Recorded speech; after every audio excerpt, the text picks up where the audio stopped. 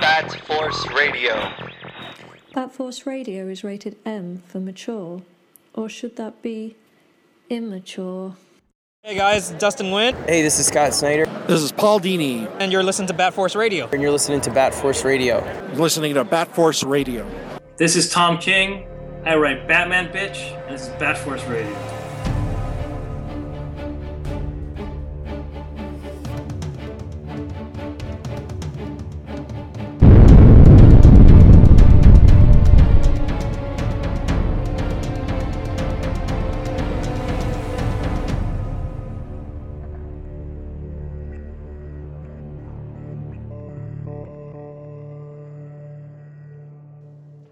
All right, everybody, welcome to Bat Force Radio, the Batman DC podcast with no limits. Coming at you with a big week this week. We got Robert D. Cross up in Canada. Boots. We got Grandpa Batman coming out of Texas. Living on the 110. We got the Bat Force Times coming out of New York. Oh! And I'm Bat Force Tom out of California, fresh off the In-N-Out wagon. But we got a lot of stuff cracking this week. We didn't think there would be, but there's a good amount. So DC Dark Knight's Metal #2 just dropped, and that's the big event book that's crossing over all of DC. Our good buddy Scott Snyder was able to give us a lot of inside scoop a couple months back, almost like what, a year, 2 years ago? How long was that? Yeah, like 2 years ago. It was a long time before we were able to say anything about it. Yeah. If you guys want to check up on what Scott Snyder's been up to, he's been doing All-Star Batman before this. Go back and check out the interviews that we did with him. He talks all about everything that he's been doing and all his influences. But right now, the big thing that him and Greg Capullo are doing is Dark Knight's Metal. And #2 is pretty awesome and continues on a pretty epic scale. And you guys want to talk about the story a little bit, where it's going? Issue 2, they're looking for bats because he knows what's going on. So Superman's asking like the House of Mystery and LexCorp headquarters with like there's Zatanna and Bluebeard. And Constantine. They're starting to bring in a bunch of different players out of the DC. That's what I love about this book, is that Snyder, you can tell, is like trying to weave back in a lot of characters that have been kind of unloved for a couple years, right? Yeah, definitely. Like Challengers of the Unknown in there, and Blackhawks. I think this is the first time I've seen Capullo draw Zatanna that I can remember. It looks pretty good. Ooh, digging it.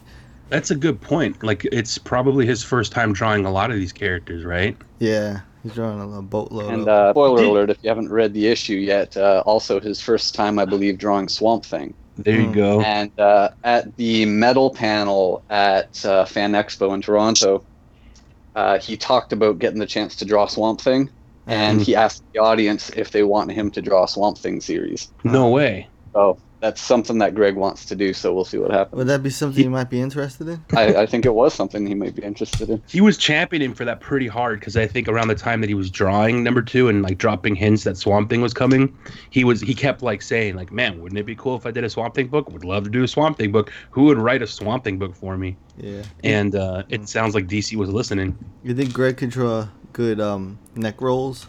Just out of curiosity. Oh.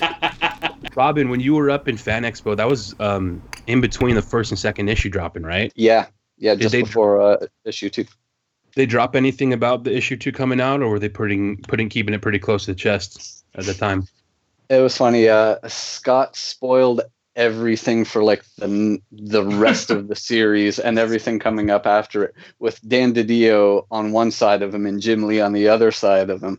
And they're just dying laughing because Scott keeps he gives something massive away, and then he says, "Okay, I'm going to stop giving everything away." But then this happens, and I'm going to do this, and Jim and Dan are just covering their faces and crying, face palming, like, "God damn it, God!" Yeah, it's pretty cool though. Like, for the most part, it seems that, I mean, I haven't been looking for them. I don't know if you guys have, but there's not too many crazy spoilers out there. Even when issue 2 came out, there was a lot of headlines that were saying like, look at this massive character that gets woven into Dark Knight's Metal. And even then, people were pretty cool about, kind of burying it inside the article rather than having it in the headline.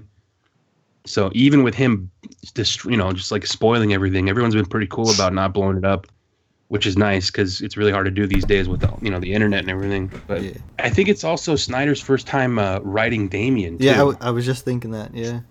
Yeah, Damien did. This scene's really cool. And he got him perfect too. He did. Yeah. They're all hunting. So yeah, this issue picks up where issue 1 left off. So they think they've tracked down Batman, but he's got the whole family dressed as him, riding those motorcycles through the jungle. Damien's driving the van and just being flippant to Wonder Woman. I love how Capullo draws Damien behind the wheel and his head could barely look over the steering wheel. Yeah. That is fucking amazing. I'm starting to remember everything that was in the issue. They are throwing so many nods back to their first like run on Batman from the New 52. Because another spoiler, isn't the Court in this one too? Yep. The Court of Owls is in this one. And then that's where it ties back to how Scott said that he's been working on this, like he's had this story in mind since the start of New 52. Oh my god! And you can see the Court of Owls throw right in Batman's face. You know that we were preparing you for this when you were in our labyrinth. Yeah. Well, it's very clever how he uses the court too, because obviously the title of the run is called Metal, and they possess one of the 5 metals that the story is based around. So that I love that tie-in for the court. Guy in the neck rolls. One thing, Batman's got these people off on a wild goose chase, and they're chasing him through this swamp, and that's where we see, Greg Capullo's awesome rendition of Swamp Thing comes out.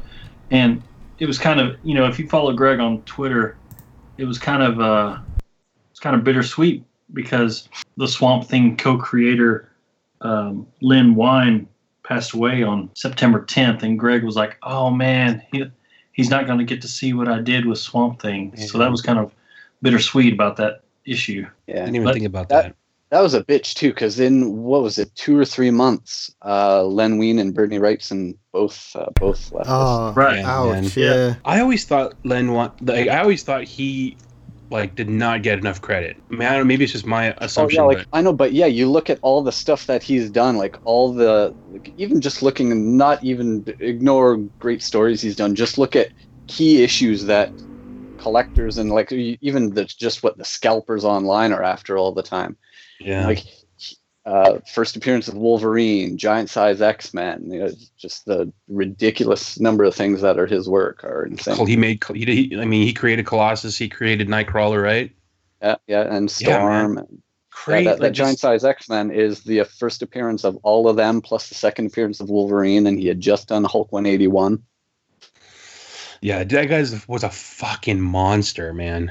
And just, totally I think was totally taken for granted. I mean, I took him for granted for sure.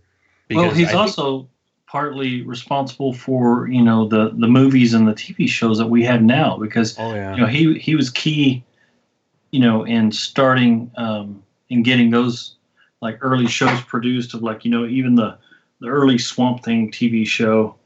I used to love that show, man. Yeah, that show was the shit, yeah. Bernie as well, in addition to Len, didn't get from the majority of people the recognition that he should have, because aside from just the comic stuff he did so much horror art over the years. I remember a couple years ago meeting him, and he had a booth in Artist Alley at the con, and just the stuff that people were bringing him that he had never even seen, like people bringing these big hardcore hardcover horror anthology books. And he had never even seen that book released before. And so he's flipping through it, finding his pages and signing them. He's just done so much stuff. Yeah, man. It's like you said, I think the comic creators and the people in the industry definitely, always had respect for him. But, on a wider scale, as far as pop culture, I think people really didn't understand the impact that they had. So it's important to kind of look back and reflect and really appreciate what they did for pop culture in general. It's just these guys, they influenced way more than just comic books. Like Gramp said, television, movies, multiple artists who are still creating. It's just unreal, man. Yeah, these guys laid the foundations, and it's just now within the last, I'd say 15, 20 years or so, 25 years, that the fruit of the labor is really coming around. And now superhero media is the top selling media out there, whether it's movies or TV shows, merchandise, even the comics. It's almost like the comics now are like the last thing that people want to buy, but everyone loves the comic characters. I was going to work the other day and I'm riding up in the elevator, and there's these two women talking, and they look like your typical, soccer mom type ladies, or probably in their mid 40s. And you got in the elevator with them? Yeah, I got in the elevator with them. I just Go got on. my. Yeah, they had Texas boy. Yeah, they had some Texas toast with them, and I'm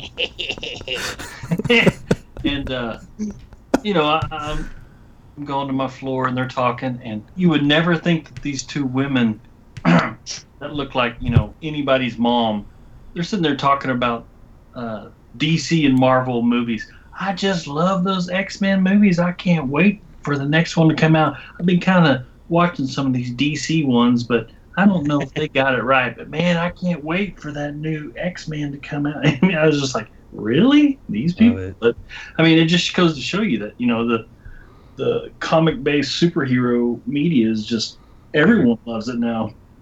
I love that shit. That's why, it was so awesome to see. I went to see Wonder Woman, at the end of the weekend. I think I saw it, Sunday afternoon. So when I went, there was just, everyone who was waiting for reviews to see the movie go to see it. And the majority of people at that showing were all over 50 years old. Oh, yeah, the same way with me. I felt like the youngest person there. I was like, really? Yeah. It was awesome because it's this old lady was standing next to me. She's like, "Are you here to see Wonder Woman?" Well, it's great when you go to those matinees and that kind of crowd goes, because you don't have to tell them to shut up because they're half dead anyway. I go to watch it, and I got these two little kids sitting next to me, and they just talk the whole damn movie. I'm just sitting there, and I'm like, shh. I'm being that guy. I'm like, you gotta be man, that guy you sometimes, fucking kids are just driving me fucking nuts.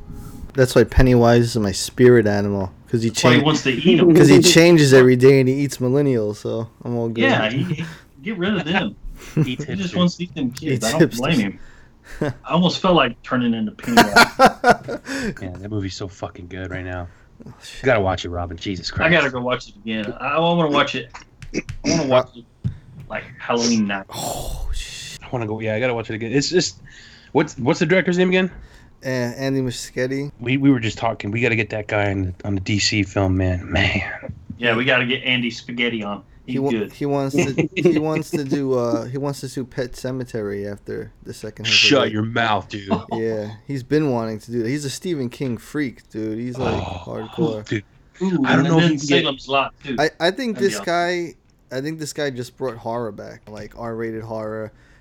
People are keep writing the studio they want a Freddy reboot now after seeing it. I think he started something.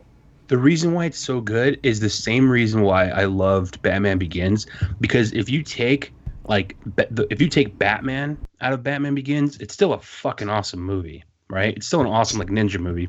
If you take the horror parts out of this version of it, it's still a cool fucking movie. Yeah. There's still awesome parts. That movie's funny as shit. Yeah. The kid from Stranger Things.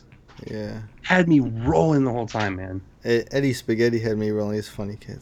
It's a gazebo! So going back to metal, so the Justice League rounds up all the Robins dressed up as Batman. And it's cool because they have those, I don't know what you call it, but the wiring... it's like green screen shit, you know what I mean?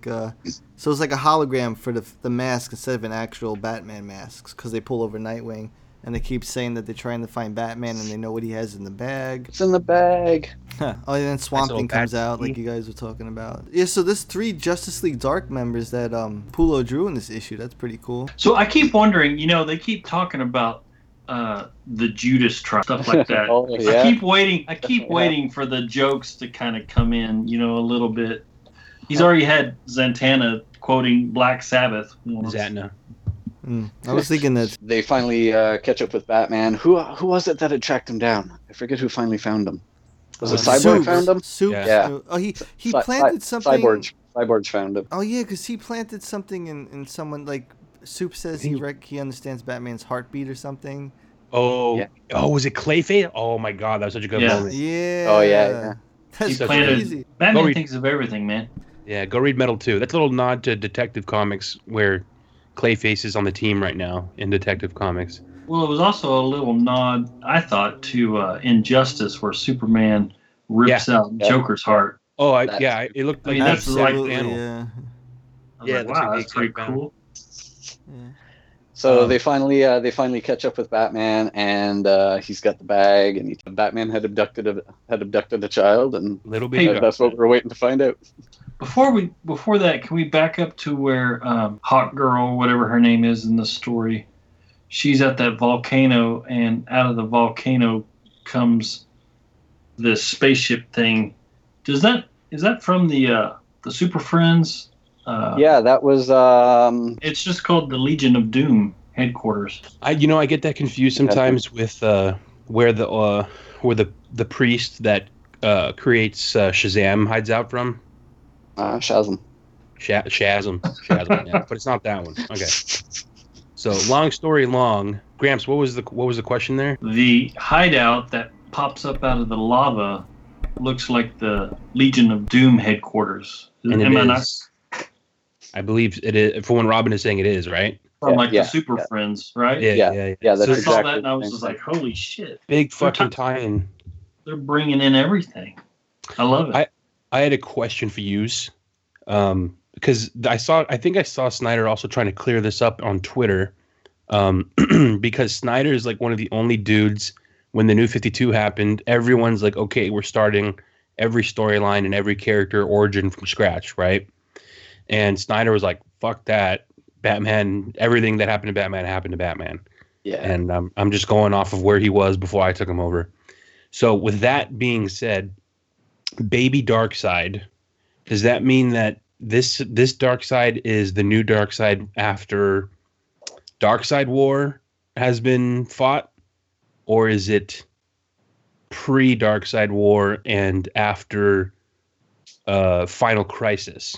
Talking about this is making me love it even more than I remember. This whole storyline. Everybody needs to read this shit. It's fucking great. I love this kind of story where just you once you start like peeling off the layers of the onion, it just makes it better, you know? Well, it's really cool too because it's given Capullo the chance to, flex his muscles a little bit, his art muscles, because he's getting to draw a whole range of characters, outside of the Batman. He's done Aquaman, Swamp Thing. That was cool. Baby Darkseid now. And then it's cool because he's piggybacking a little bit on the Reborn run that he did with Mark Millar, where he had the world create that whole Reborn universe, and he's getting to create these new dark Batman that are coming through. So it's pretty interesting to see him. 4 or 5 medals to make for Batman to be a doorway for these dark Batmen. You got those evil Robins that pop through that doorway. That was fucking sick. That was crazy. But those don't get they don't completely show the Batman who laughs at the end of Metal 2, right? Yeah, they do. They do? I thought it was Teen Titans where they show that. No, I saw the Batman who laughs with the Robins on the chains. A full thing, the whole shebang. Yeah, really? there's a bunch of they them, come through there. Oh, I yeah. think I might have skipped out on the last page there. Got to go back. Oh shit! No, it's Damn. It's the main one. It's the Red Death. Oh yeah, no, okay, I know. Okay, so the dark Batman, right? I thought it was just like a little hint to him. We gotta stop recording these episodes a week after we read the issue. I think it's funny. It's funny, man. People learn along. Superman and Wonder Woman are laying right there, and Wonder Woman was like, "Bruce, where is he?" And you see at the bottom of the page, and it's like that cryptic, "You want Bruce Wayne?" And then it has the whole reveal of all the dark Batman. They're like, "I'm right here. I'm right here. I'm right here." And then you got little shithead Darkseid down there reaching up for him, like he knows, he knows what's going on. All right, Metal 2. And I think little baby Darkseid is also throwing the horns in that shot too. Yeah, he's throwing the horns. Again. My question that I just remembered because Robin reminded me. So apparently, is it a character is throwing the horns in each issue? Yes. So in the first one, in Metal 1, who's throwing the horns? In the first issue, that was... Is it... I'm going to open it up again. I want to say it's Flash. I think it's a villain, isn't it? Mayhaps, perchance. Tom, I have a brilliant idea. Mm. You know, Halloween is coming up, and people like to dress up their babies. I just thought of a costume for Keaton, Robbie Keats. Fuck, say it. Baby Darkseid. Yes, dude. Oh, fuck, I gotta figure that one out. Gotta get that old permission slip, but that would be awesome. Metal 2. Sick follow-up to... I mean, this is just a universe that I think they're starting to explore, that at the end of Metal 2, they just kind of opened the doorway to finally, and you're seeing the Dark Batman and the Batman Who Laughs, which we've seen like previews to that character, which looks sick. Who we've been talking about it, some serious nods to Hellraiser and the Cenobites, right? I mean, are we wrong there? Shit. Oh, diggity. Yeah. Right? It looks like Pinhead meets the Joker, right?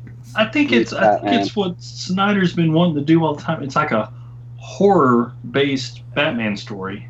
Yeah. I'm all right with that. I'm all on board there. I was ready for the Cenobite of Neckroll to come out and fucking start taking over too. Man, I love it. All right, so yeah, I'd highly recommend. You know what, Gramps? I want to ask you. I remember when the previews were coming out and the first issue hadn't come out yet. You were a little skeptical about like the story and if you'd like this or not. Where are you at now? 2 issues in. 2 issues in. On the 110. I'm living on the 110. Love it. All right. There's Metal 2. Keeping it with the comics, something that I just remembered right as we started recording, Patrick Gleason tweeted and posted on Instagram an awesome little freaking tease that would have happened in the New 52 of Batman and Robin with Carrie Kelly. Did you guys see that? Yeah. I did. And he posted what could have been or what almost was, right? Yeah. Yeah, we need to get him on the show to tell that story. Oh man! So if what you guys, if you had not seen that, go check out Patrick Gleason on Instagram or Twitter, and we're describing an image of a cover that it's Batman holding up.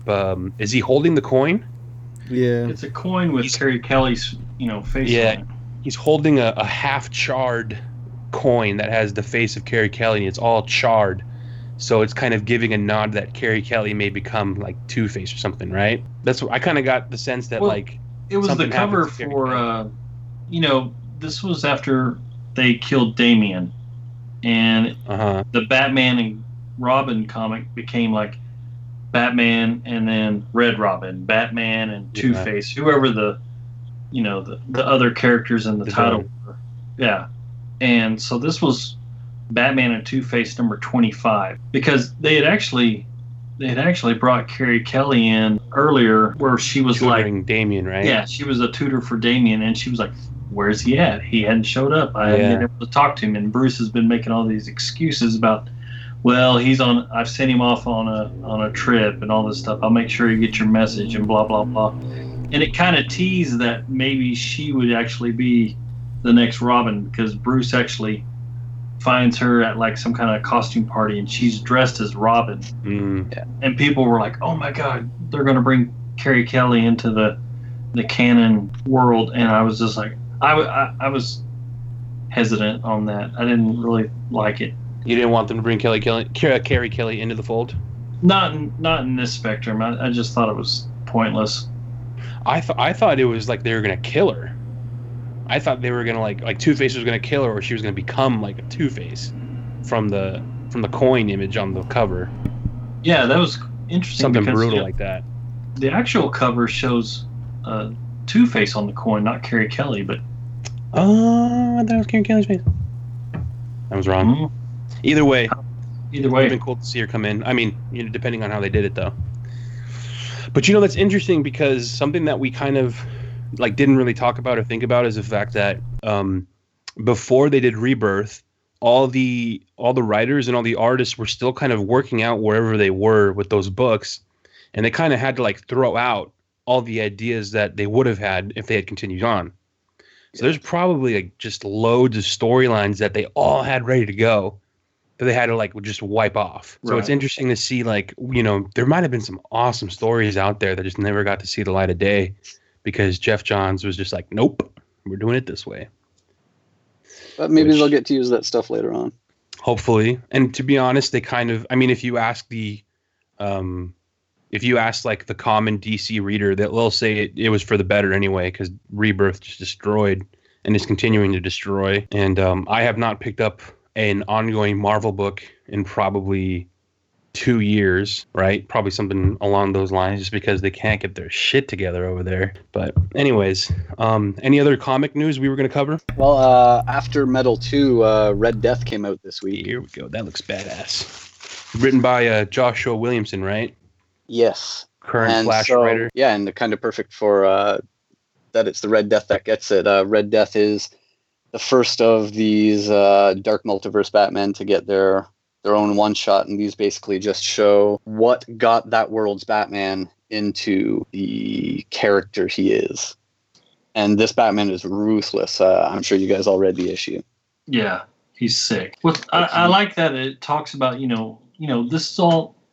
this whole Metal arc, it's all based on these universes coming together, and like these dark universes are universes that aren't supposed to exist, and they're not supposed to maintain, they're not supposed to live very long, but in the multiverse they do come to life, and it's almost like the way that it's written, it's like they're trying to find a way to actually come to life in the real our universe. Sci-fi, but it works.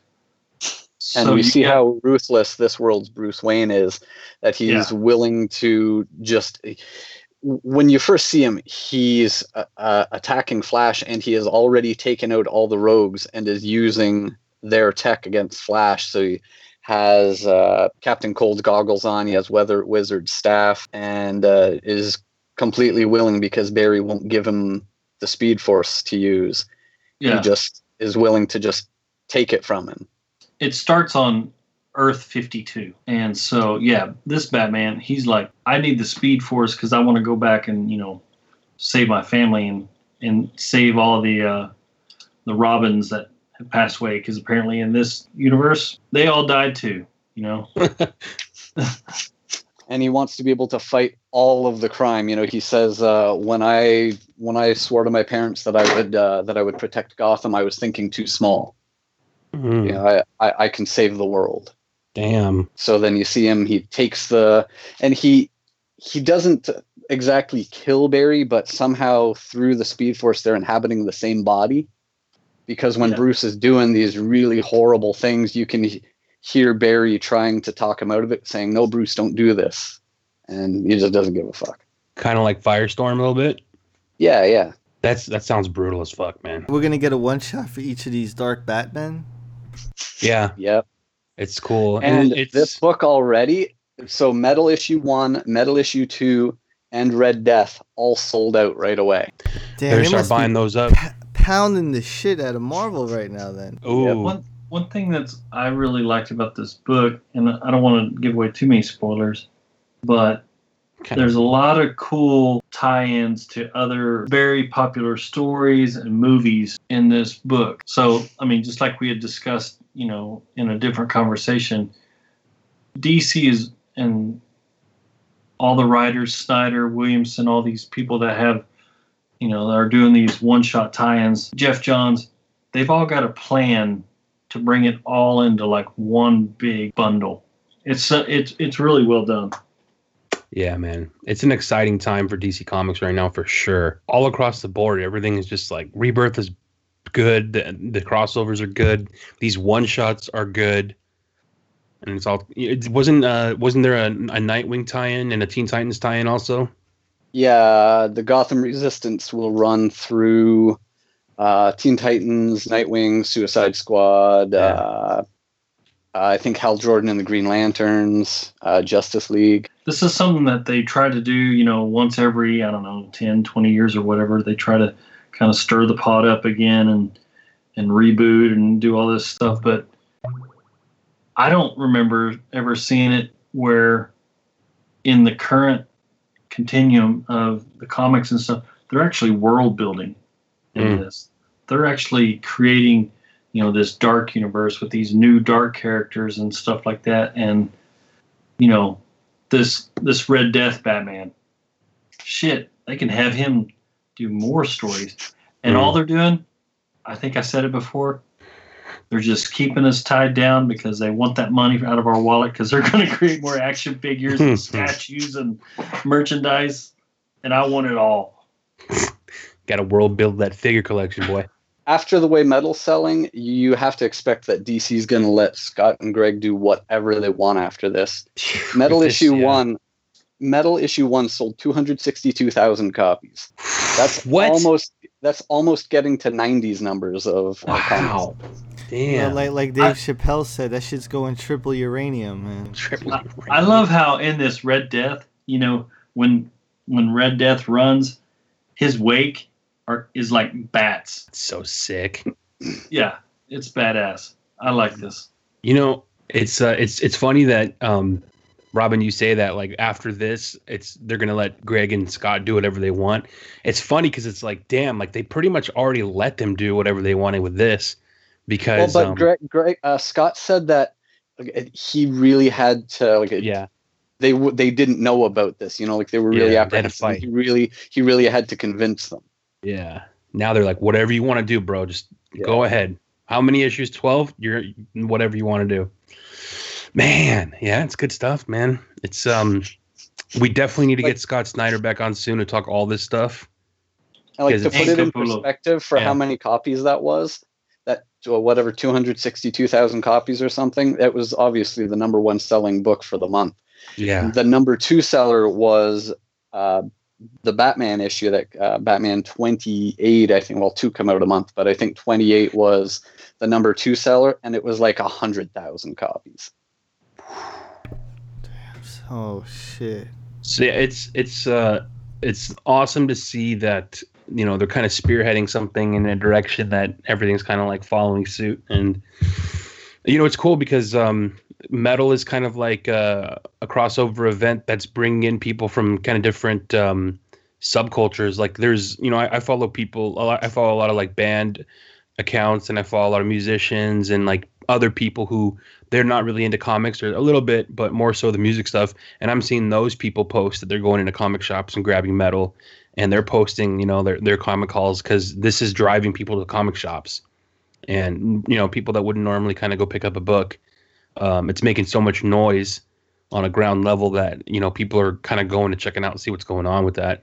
Also, with you know, the whole Batman and Catwoman thing, which came out, what was that, a month ago, with the big news on their relationship, that's still bringing people in. People are still coming into comic shops because of that. Is she coming in? Oh, that Nash Cat. Tell you something right now, boy. That Nash Cat's bringing people onto the pin game for sure. Putting up that denim jacket. Get out of here.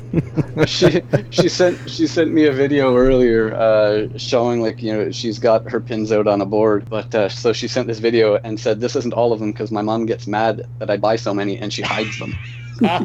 She's got to trunk them, bro. She's a female trunkler. That Nash Cat.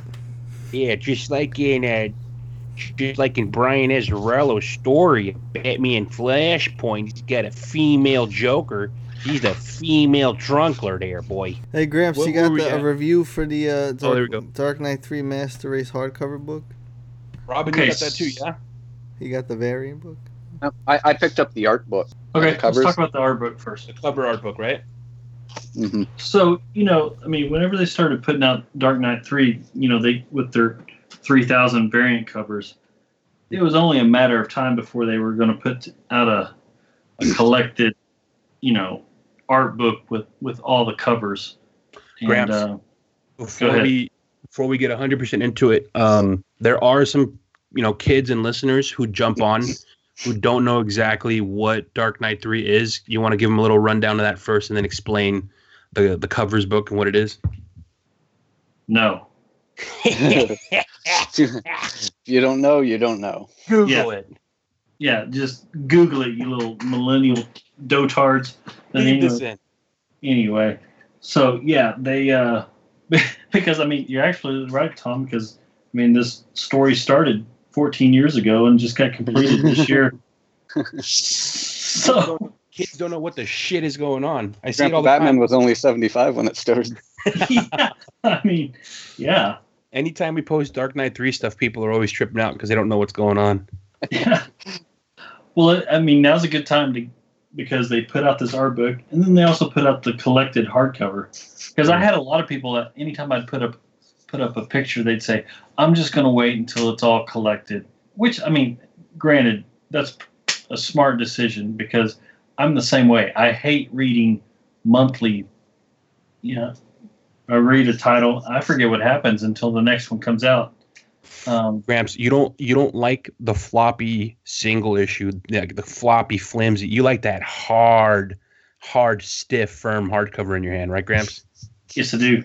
I love it. And he also doesn't like to talk about what's going on in the issues with us. He prefers to 6 months later say, "Hey, did you guys see what happened in that?"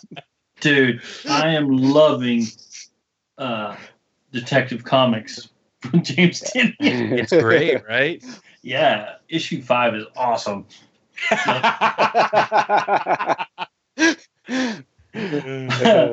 anyway, this Batman: The Dark Knight Master Race, the covers came out, which has every variant cover included because it's 173 pages of variant covers. What the fuck? I mean, like issue 1 had like 70 by itself. Yep. Are you kidding me? 173? 173 pages. Well, here's the thing. And the cover, like there's the dust jacket on it, but then underneath the dust jacket, one of Frank Miller's covers, is a wraparound cover on the hardcover itself. Which one is that?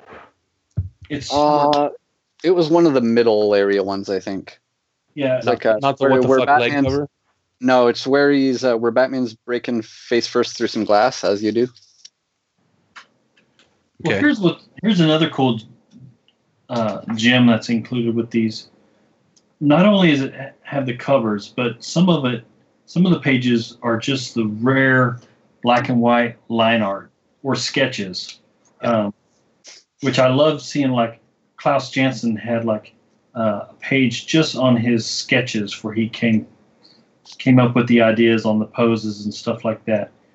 Another little nugget that I found buried in about the middle of the book is an unused Patrick Gleason cover, where Batman is fighting Joker at the very entrance of the Tunnel of Love from Dark Knight Returns.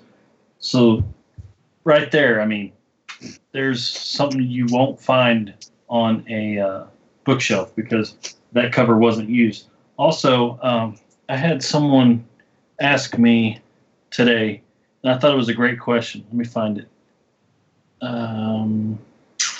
They wanted, I remember. Yeah, Tyler Bentz. Tyler Bentz wanted to know if I had the chance to check out the art book and which I would rather get, the art book or the collected Dark Knight 3 story.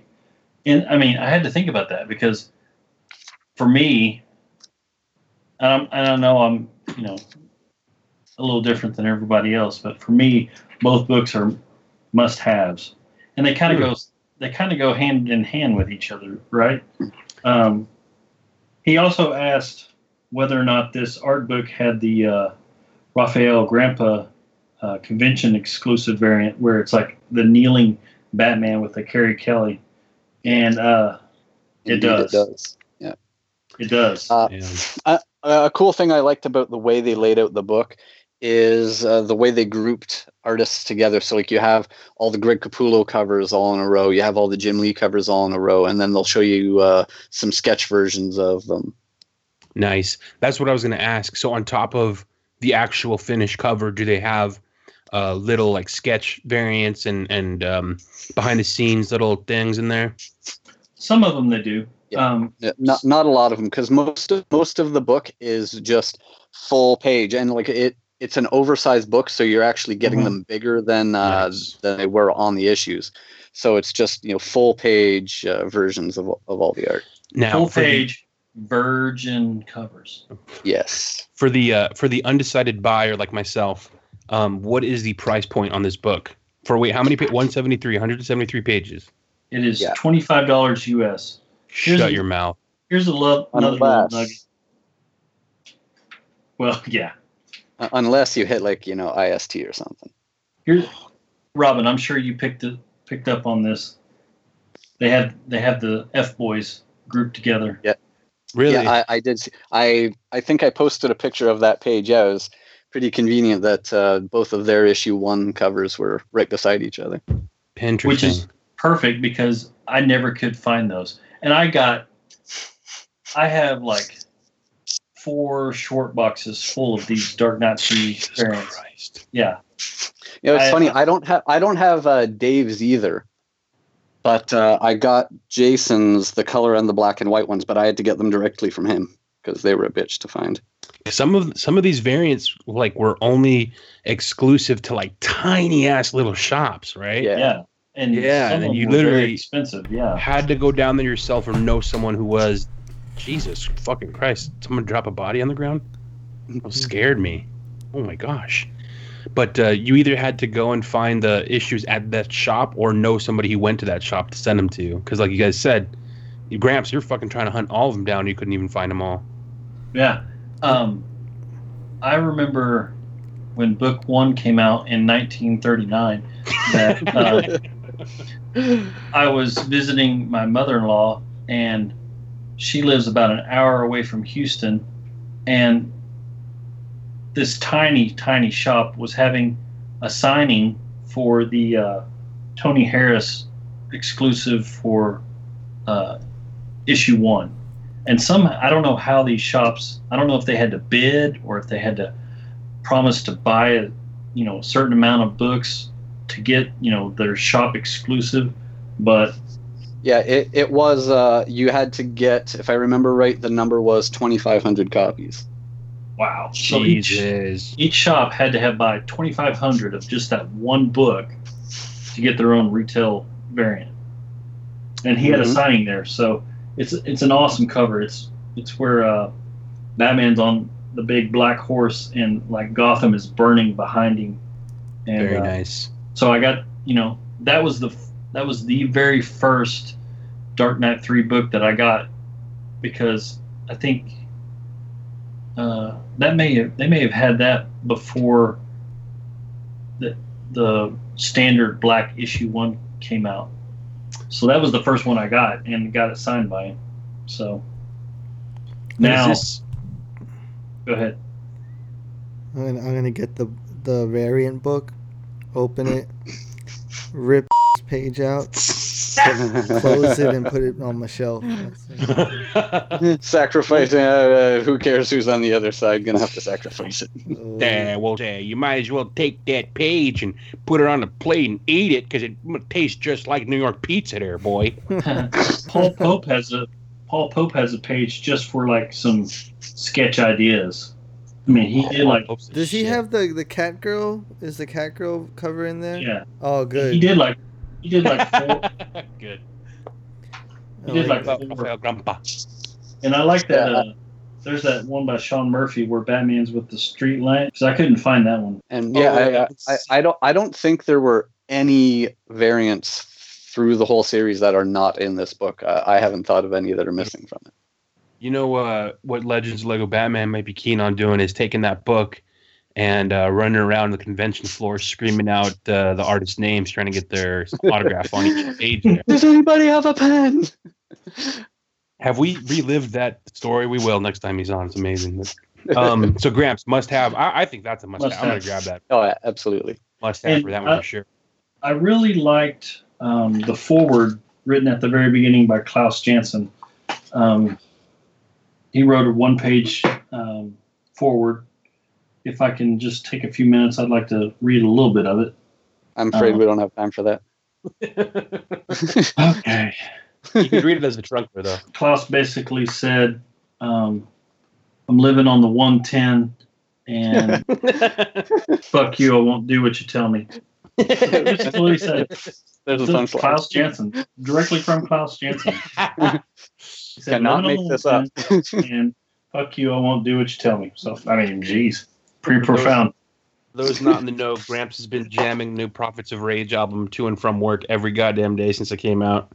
Mm-hmm. So it's kind of bleeding into every aspect of his life. That's right.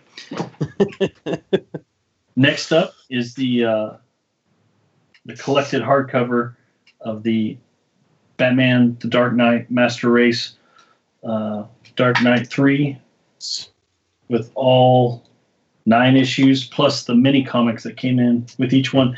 And it's an oversized hardcover, which I love it hard. It's going to look nice on the shelf. One thing that I love, if you take off the sleeve, the sleeve is that black silhouette of Batman.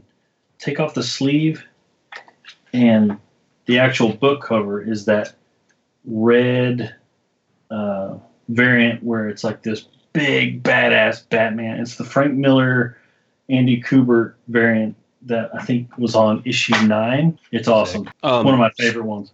So for the undecided buyer, like myself, what is the diff with this collected edition versus the 9 hardcover slipcase individual issues that came out along as the story came out? Well, it's one book. There you go. To be honest, like some people might like prefer that. Well, I mean, actually, if you're one of the guys that wants to keep everything in like mint condition, and I mean that collector's edition is kind of a cool, collector's piece because it has the Jim Lee art on the front, and you really don't want to take that out and kind of get it scratched up or anything like that. I mean, this book was, again, price point on this one was $29.99, an oversized hardcover. So, the pages are about 10.5 by 7.5 inches. It looks really good. For me, I'm looking at it and I'm kind of comparing it. I'm sure that they probably printed it the same, but for some reason, the colors on this book just seem to pop more. I don't know. And I love how that's because right now the technology that they have for printing is better than the technology they had back when issue 1 came out.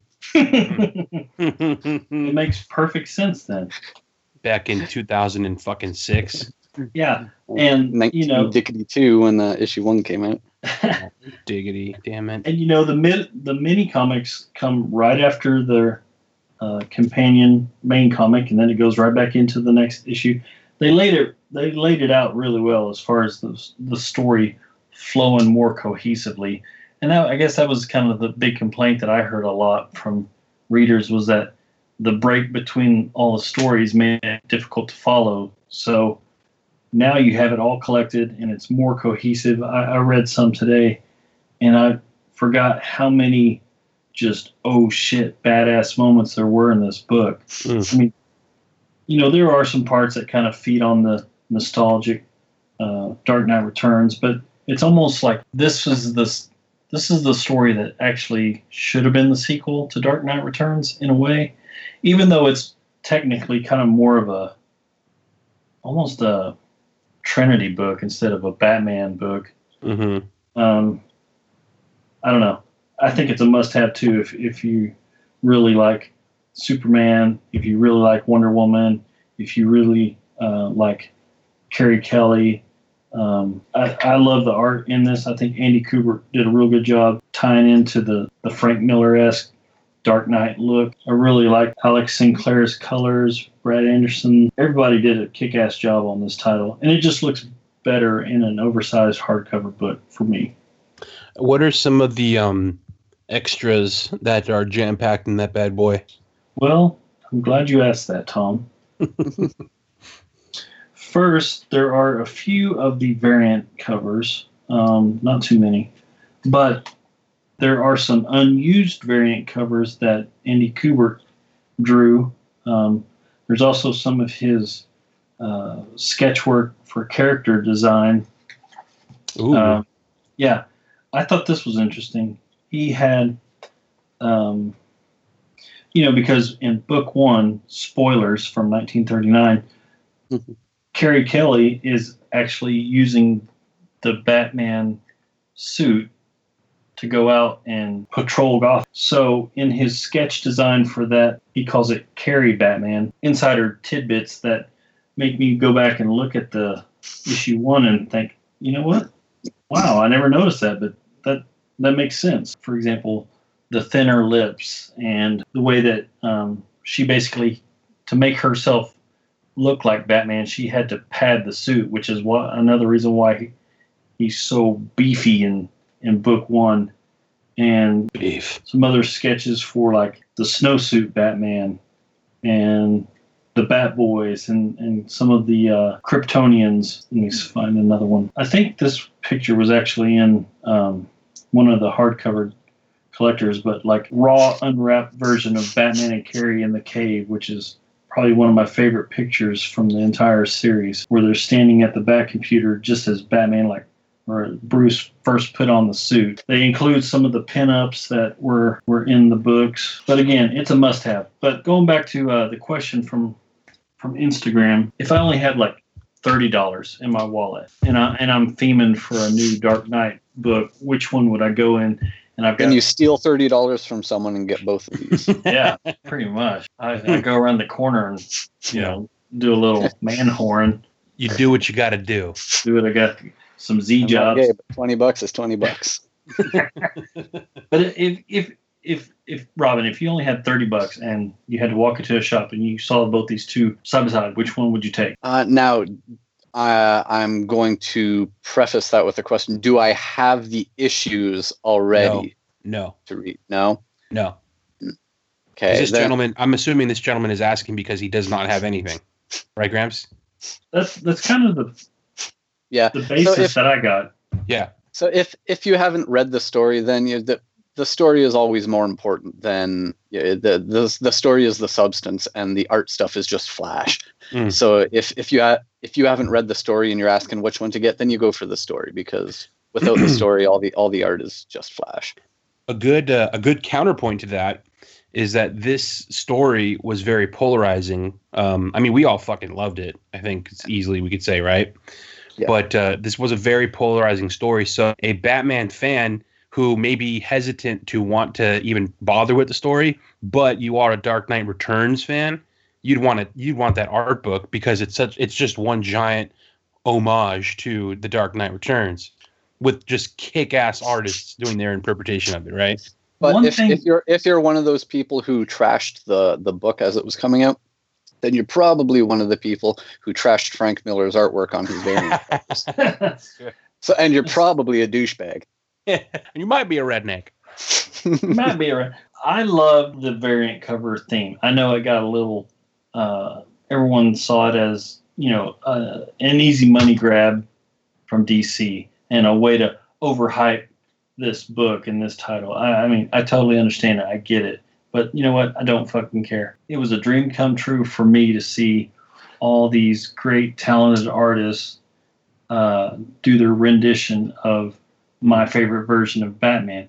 And you know what? A lot of these guys jumped at the opportunity, because Dark Knight Returns, and Klaus addresses it in his forward, a number of these artists have even told Frank Miller and Klaus Janson that story is what got them into comics and got them into wanting to be an artist and things like that.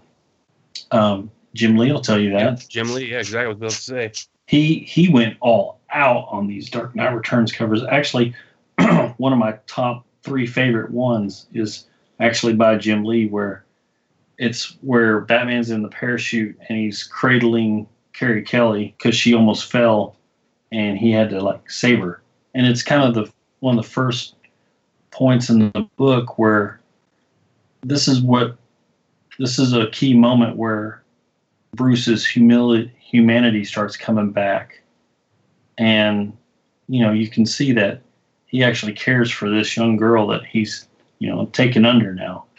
And I just love that image that he created. So for me, if I just had $30, I would probably actually go with the art book, because it has all these different artists that did their rendition and their interpretation of a key story, knowing that I could go back and I could buy the the single issues of the comic later.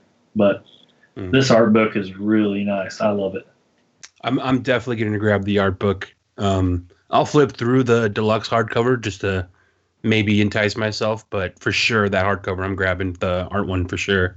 Well, another thing to think about with the hardcover, it's only a matter of time before they make it an absolute.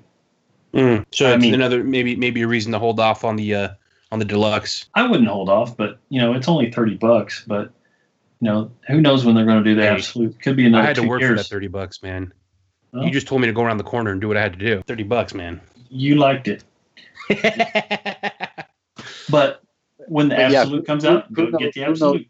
Who knows when it's going to come out is right, because it wasn't until last year that we got the year 1 absolute. Right. Oh my God, Christmas time, wasn't it? Yeah, like November or something. Yeah. Speaking of year 1, another new deluxe hardcover of year 1 came out this week, and it's supposed to have like 40 pages of sketch work and raw drawings from David Mazzucchelli, and the full script included. I'm interested in that, but I don't want to buy it. I need David Mazzucchelli to come to a fucking con. I need him to start drawing Daredevil again. From what I understand, if I heard correctly, he is an art professor at a university somewhere. What I want to know is why are we getting a Hush 15-year anniversary edition deluxe, but no Long Halloween 20th anniversary edition? Is that true? Wait, there's another Hush coming out? Yeah, 15-year anniversary deluxe edition, but we got never it. got a Long Halloween 20th anniversary deluxe. Gold 15. I'll put my guess out there right now. Jim Lee is the co-publisher of DC, and Jeff Loeb currently works for Marvel.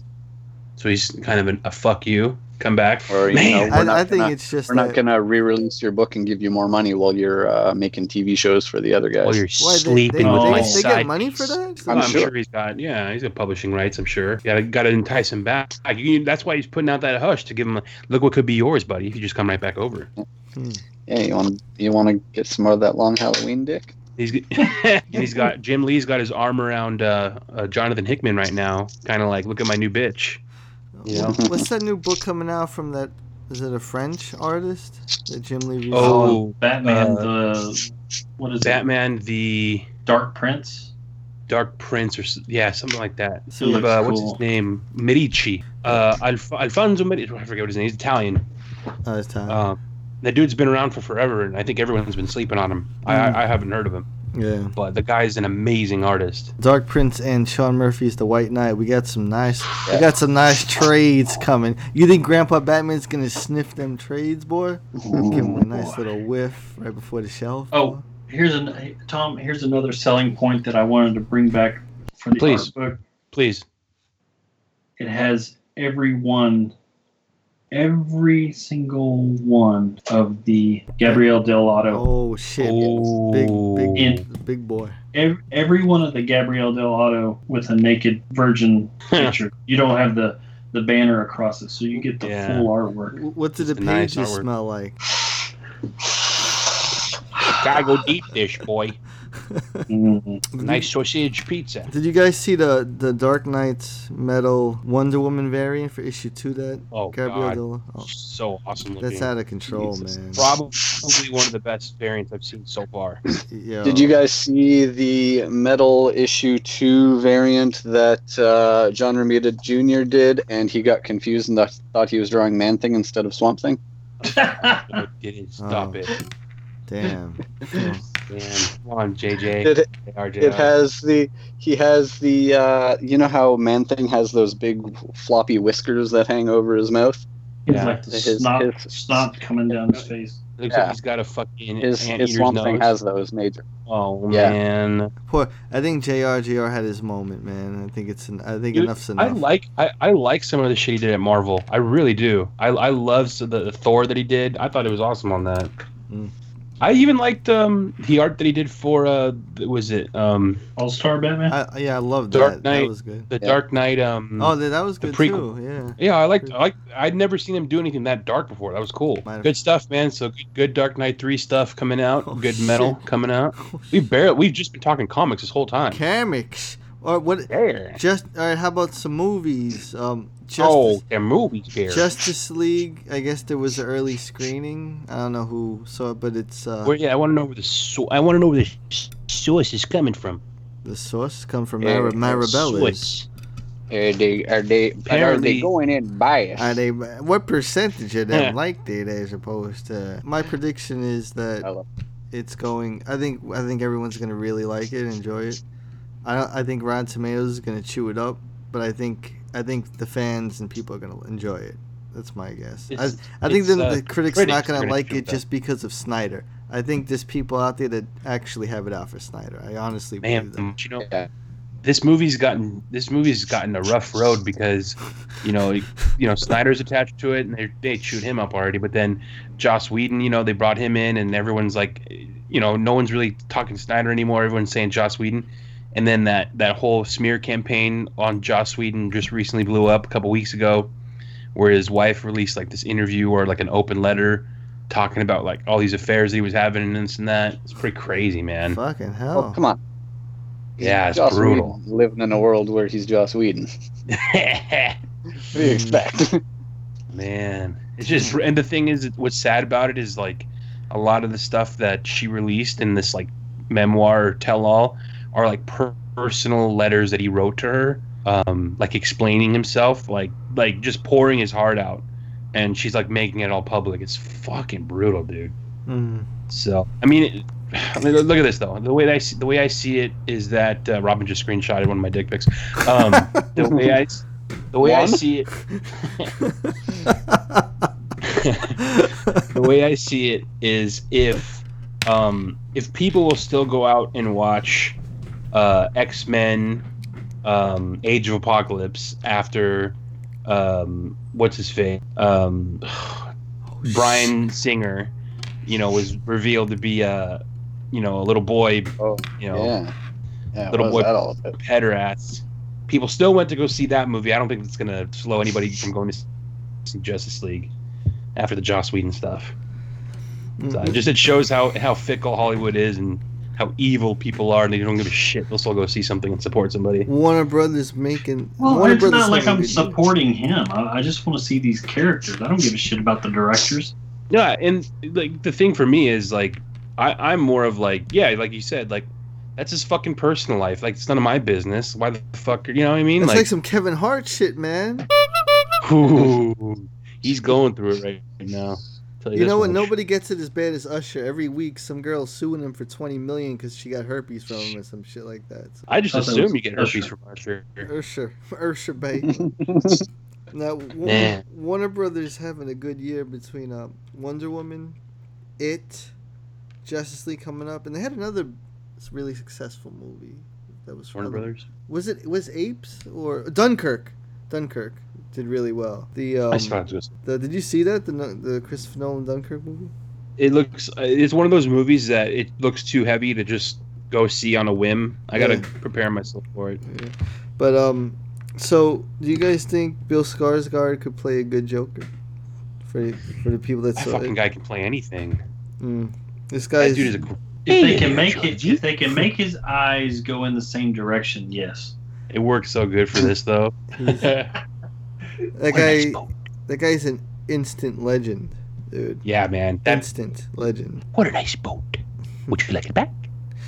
I like when he comes out of the fridge, he's like, time to float. I was like, oh, dude. Like, what I love about it is he didn't do anything Tim Curry at all. Yeah.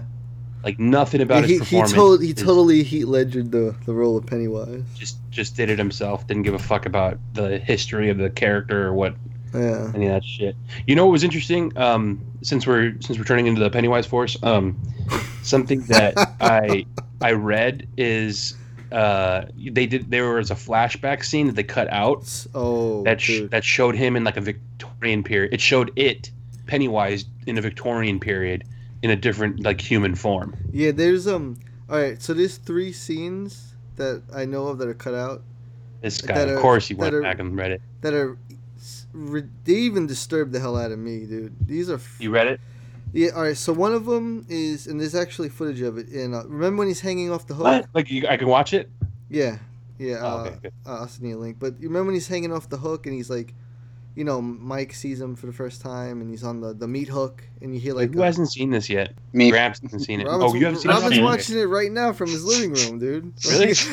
I'm gonna watch it spoil when anything. we get off. Yeah. Yeah, don't spoil anything. I'll watch it later. We'll talk about it later. All right. Well, show me later. Well, if I could talk about the deleted scene, which is not technically not a spoiler, there was a kid there, and he was pretty much chewing on him. So that was one. Ooh. The Victorian time, because it's been around. Supposedly, it settled there thousands of years ago before anyone else settled in Derry. So it takes the form of other things. So when it was learning how to take form of humans, it was like pale and translucent and more like, and it's just really fucked up, dude. Like really eerie. And there's the one scene in the 1800s where he's speaking in that old dialect, and the woman pleads with him to like leave the town alone, and he's like, she sacrifices her kid or baby to him. Jesus Christ. Yeah, and basically the old townsfolk make a deal with him, like leave the town alone, the people alone, and you know the children will be the sacrifice. What the fuck? Yeah, and that's why they always felt like the town was haunted, and that the adults kind of knew something because of this. So that was in there too. So the deleted scenes are fucked up. The sequel's gonna be darker. Yeah, man. Well, and there was a scene. Okay, Tom, when you go see it, there's a scene after the credits, correct? What? No, there's a laughter because they did the same thing in the miniseries. When the credits roll in, you hear Tim Curry's laughter. If you stay for the credits after this movie, you hear Bill Skarsgård's laughter like towards the end. Oh, okay. Yeah, which is pretty cool. But I don't think. I mean, obviously he could play it, but I mean, he's doing Pennywise. You don't want him to do Joker Pennywise. That's what people say, but I would take it. I mean, you look at his face. He's fucking tall, lanky. He has that. I think he'd be a real super interesting Joker, man. But if he hadn't taken the role of Pennywise, it would have been cool to see him as a new Joker. I would have done that. That's true, but I'd rather be Pennywise at this point. Yeah. If that was the case. But he's also in some show. What's up? Leonardo DiCaprio is going to be Joker, so I mean, we don't have to worry about it. I think that'd be a worse choice than Jared. I mean, I don't know. I like to. I want to see Jared get another shot, man. I mean, we shit. I shit on him all the time, but I think I shit on him because he seems really douchey in real life, as opposed to being a good actor. I think that's what it is. Because like I think he is a really good actor. So his douchiness in real life kind of turns me off. Maybe that's why. But I want to see one more shot with him as the Joker. I don't think he ever got a first shot. Yeah, that's true. Cause I don't think you can't. Yeah. What was like 15 minutes total? He got like half a shot. You got to respect someone who puts in a lot of work though, and he did. Gotta respect it. Like Trunks, who's on his 5th job right now. Hey, the fucking 5th floor, and they can't. I take shits in customers' houses. I don't give a fuck. Oh. Wait. Before we get off on, so I pretend that Leonardo DiCaprio was already the Joker. And then Margot Robbie was Harley Quinn. I just watched The Wolf of Wall Street. Pretend that's the Joker right there. You go. There you go. There's a Joker movie. For anyone wants him as Joker. Yo, man, all this movie news. I'm so burnt from it, man. Like, I feel like they just changed and shit every day over in this DC cinematic universe. It's like Jermaine Dupri said, man. They just want to hate. They just got hate in their blood. But you know what? They're not riding on that 110. That's for sure. Hey, living on the 110. And you guys Saw fans? The Jigsaw movie's coming out in October. I saw that movie too. That trailer looks nuts. I think they got a big budget for this, man. Do you want to play a game? How does he say it? What's the line? Do you want to play a game? Do you want to play a game? I think it's I want to play a game. I want to play a game. I'll tell you what happened. They were banging them out every year, just like did Nightmare on Elm Street come out every year back in the day? Do you guys remember? I don't remember. Not every year. No. It wasn't every year. Like every 2 years then? Had to be every 2 years then. Not even. I mean, there was the first maybe like 2 or 3 had a couple years in between, and then there was a while before they came out with some of the other ones. We were getting a fucking Saw movie every year, every October, and then they stocked. They did like what 7 of them? And it's hard to keep up the quality when you're banging them out that much. but they were making a lot of money. And I think they knew they were gonna revisit this, but they just stopped and let people breathe a little. And then this Jigsaw movie looks like a whole new budget, like big budget. So, it looks interesting. The Jigsaw Killer, the actor who plays him, he hats off to that dude, man, because basically all he does. It's Trunkler. Tobin Bell. Yeah, That's that dude. Tobin Bell. He like 90% of the Saw movies is just his voice now, right? Yeah. Because he's dead or whatnot, he just does the voiceovers. That dude is chilling in Malibu. He lives in Malibu because there's this really bomb breakfast burrito spot, this Mexican restaurant that's pretty well known in Malibu that I always go to, and every single time I go to that one, I swear he's always there eating breakfast, and he's just living in Malibu, just chilling on his sock. That's kind of creepy, isn't it? Fucking dude. When I every time I go, I look around, no one bothers him, because it's kind of a low key area, but. He just comes in, walks up to the and goes, I want to eat an omelet.